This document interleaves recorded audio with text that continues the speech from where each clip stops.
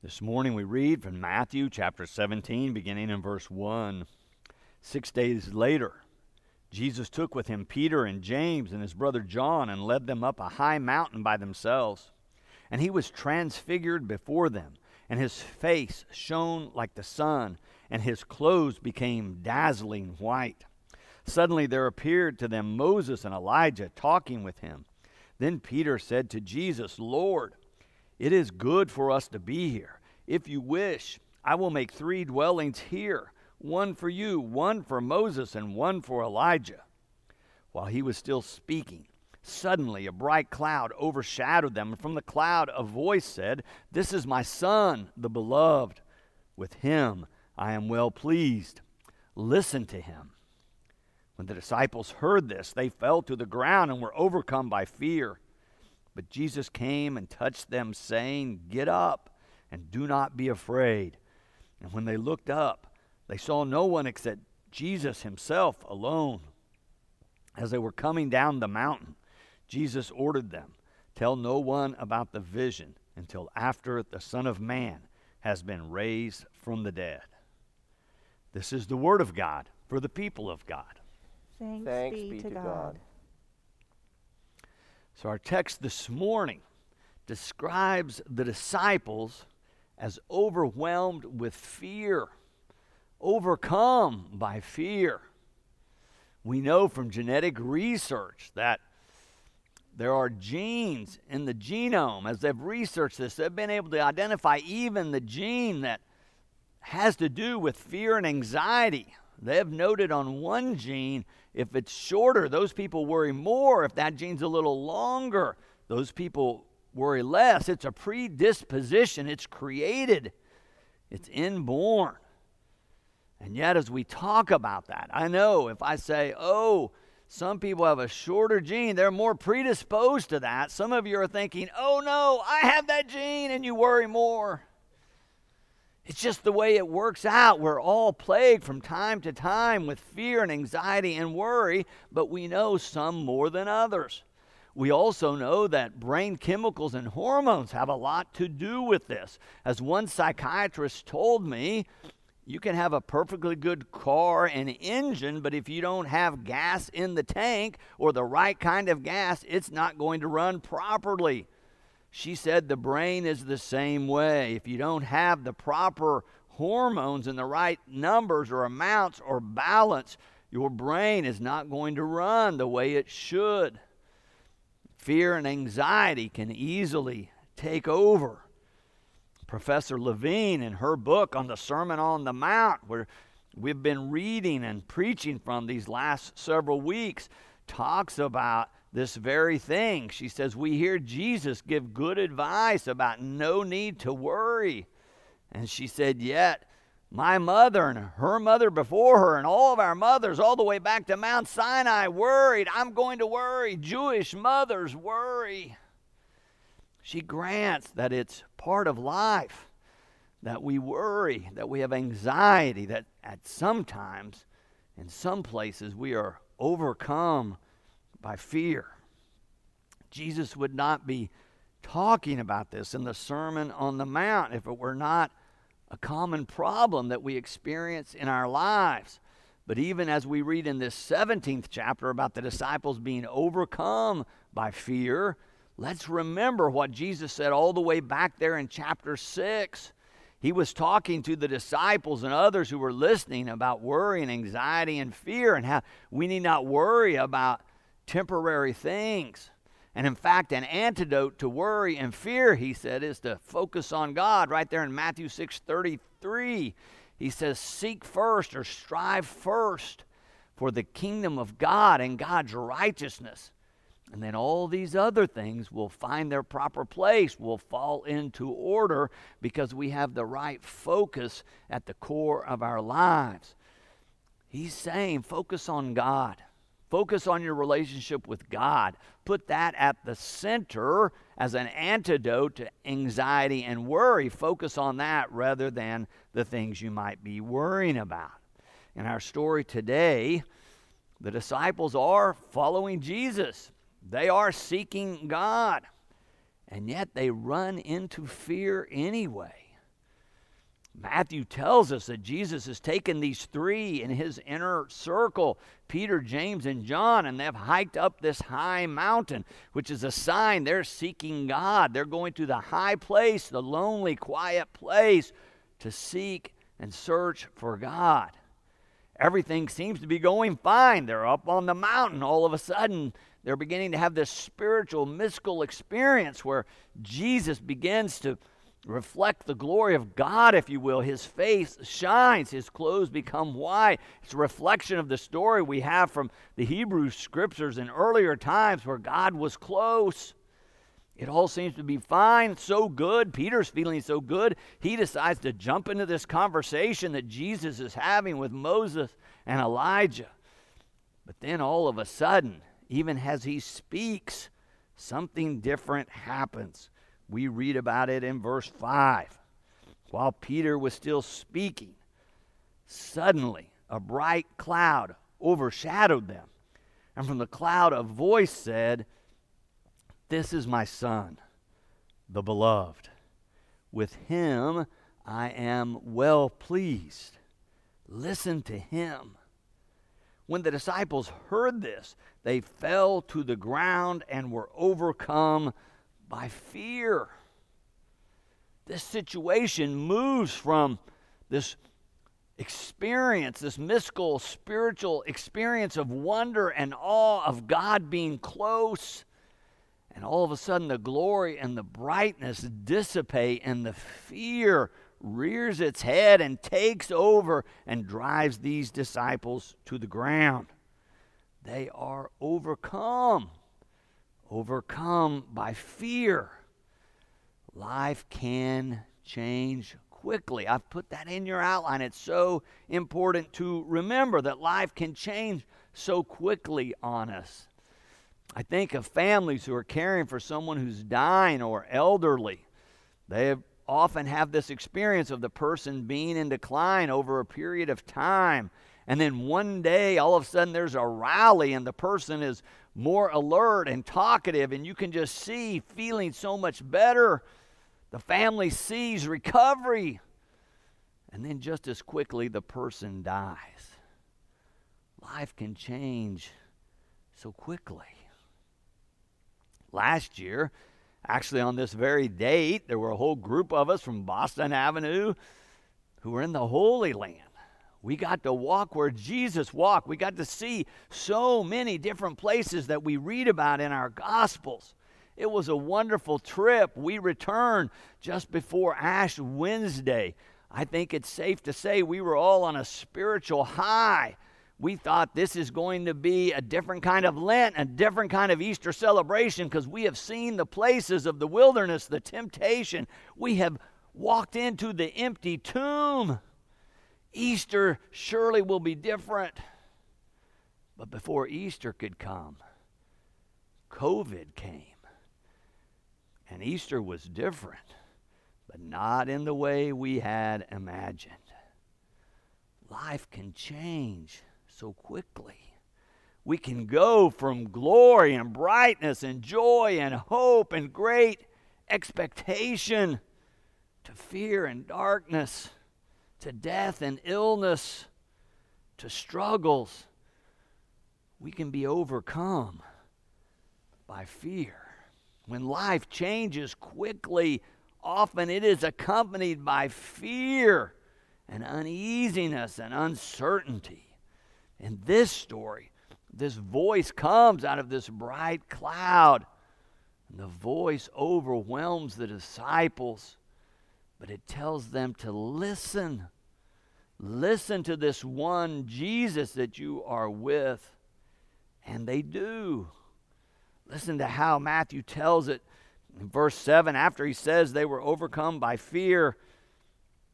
But Jesus came and touched them, saying, "Get up and do not be afraid." And when they looked up, they saw no one except Jesus himself alone. They see Jesus, and it soothes their soul. It drives the fear away. They're able to stand up. They get up and listen to him and follow him down the mountain. They're overcoming their fear because they're looking and listening to Jesus. I wonder if we can overcome our fears, if we can listen to Jesus so well during this Black History Month. I'm thinking in particular, can we overcome our fear of darker-skinned people? Now, I talk to white folks all the time who say, I'm not scared of black people. I'm not scared of other people, other ethnicities. And yet, research in America shows that a great majority of white people have never been in the house of a person of color, don't have a single friend who is black, and some report they have never even shaken the hand of somebody that was not white. And yet they tell me they're not afraid, they have no prejudice, there's no discrimination, and yet we can see in the research this vast gulf between people who have different colors of skin. Isabel Wilkerson is a Pulitzer Prize-winning journalist, author, researcher, and scholar. She has recently published a book entitled Caste, C-A-S-T-E, Caste, the Origins of Our Discontents. She looks at the history of race relations in America. She also looks at the caste system in India, and she finds shocking parallels. She also looks at the Nazi regime and how they looked to America for how they could isolate and marginalize and criminalize a whole group of people. It's terrible to read, and yet it is beautifully written, deftly researched, and illuminates our understanding of who we have been as a people and as a country. I would recommend it to you. But in the book, she not only gives all the data and the research, she tells lots of stories. One is about a man who's raised in the South. He wants to get out of the South. He takes a job in the north part of the United States. He thinks he's prepared to work with people from lots of different backgrounds. But he says once he got there, he realized he had what he called this certain madness where it came to relating to dark-skinned people, black people, African Americans.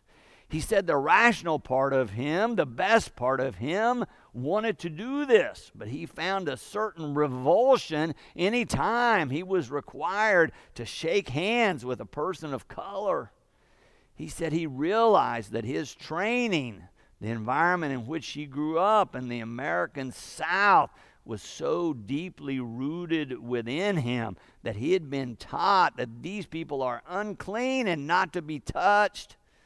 He said even though he grew up around people with darker skin than his, he realized they were all in subservient roles.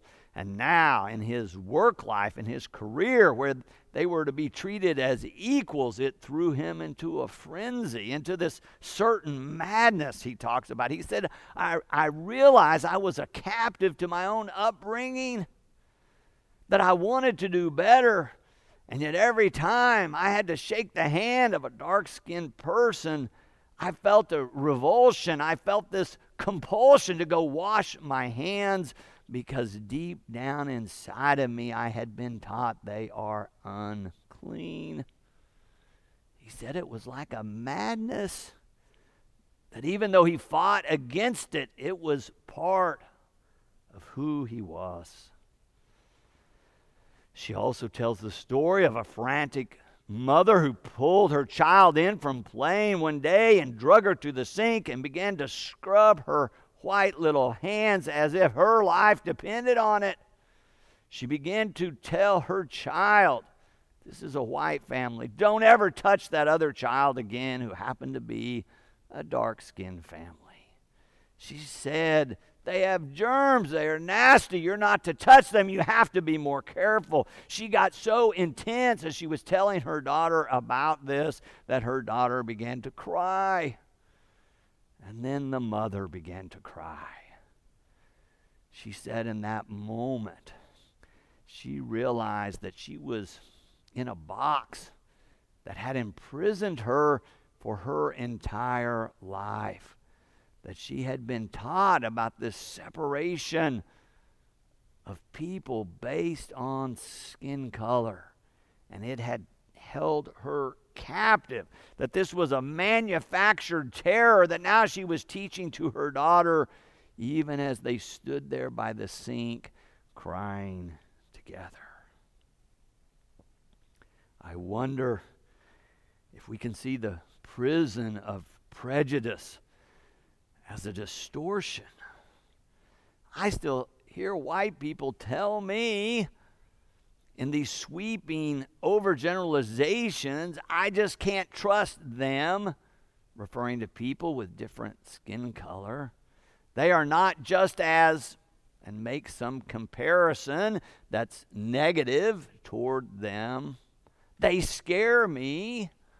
I mean, these are wild generalizations about a whole group of people that span the globe, and yet they're very real experiences for white people who have been raised in a way to believe that races should be separated, that people should be separated based on their skin color, and that it's okay to have laws to discriminate against people with different skin color. It's a difficult situation into which we have been born in this country. Have you ever talked to someone, a white person, who's worked or been in a situation and encountered one black person or one person of color and then said something about all people of color, usually derogatory, based on that experience with one person? Would any of us want to be judged by something someone else did that maybe we did not know only because we have the same color of skin as they do? In the book Caste, and if you want to understand race relations in America, I really recommend that you give it a read. Toward the end of the book, Wilkerson discusses steps we can take to do better. She calls for what she calls radical empathy. Radical empathy. By which she means this. Let me read a few sentences from the book. Putting in the work to educate oneself and to listen with a humble heart to understand another's experience from their perspective. When you do, she says, it opens your spirit to the pain of another as they perceive it. It is to see all people as equally human, to value people based on the content of their character rather than the color of their skin. She posits that we need to be proactive. She says it like this: it is not enough to be tolerant. You tolerate mosquitoes in the summertime or the slush that collects at the crosswalk in the winter. You tolerate what you would rather not have to deal with and wish would go away. It is no honor to be tolerated. Every spiritual tradition says, love your neighbor as yourself, not tolerate them. Let me read you 3 more sentences she includes here. She writes this: none of us chose the circumstances of our birth. We had nothing to do with having been born into privilege or under stigma. We have everything to do with what we do with our God-given talents and how we treat others in our species from this day forward. I think that's where the disciples are. They were crouching in fear, and now Jesus has come to them and invited them to get up, to listen and follow him. And so they follow him down the mountain, the story tells us. But what are they going to do when they get back to the people? They're going to have to deal with their own prejudice and the prejudice of others.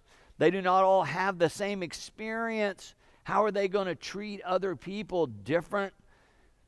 How are they going to treat those they think are different than they are? The good news is here in this passage for us, though. It's God's voice coming out of this cloud, speaking to them. It's in verse 5 when the voice says, "This is my Son, the beloved. With him I am well pleased. Listen to him." Listen. Are you listening? Are you willing for God's guidance and direction to be a part of all of your life? To guide and direct you, not only in the things you think religious, but in your career, in your decisions, where you live, how you use your resources. Are you willing to surrender all to God in the name of Christ? We talked about this not so long ago in terms of John Wesley and his covenant prayer, and how he's talking about that we need to yield all of ourselves and all aspects of our living over to Christ.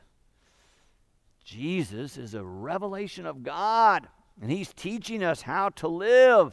He's most likely a brown-skinned person through which God is speaking to us. In this most famous sermon ever that we've been reading from in Matthew, there are the lessons by which we can live. Remember, Jesus starts out by saying there's blessings for everyone and lists several of those. And then he says to those listening, you are the salt of the earth. You are the light of the world. There is good work to do, and you can do it. And God is here to help you. He goes on to talk about how God is pouring God's love into you so that you might be full, that you might experience the fullness of life because of this divine love filling you up and pouring over, so that it impacts and affects all your relationships and all you do. It affects how you pray and how you give, because God's love has changed and transformed you.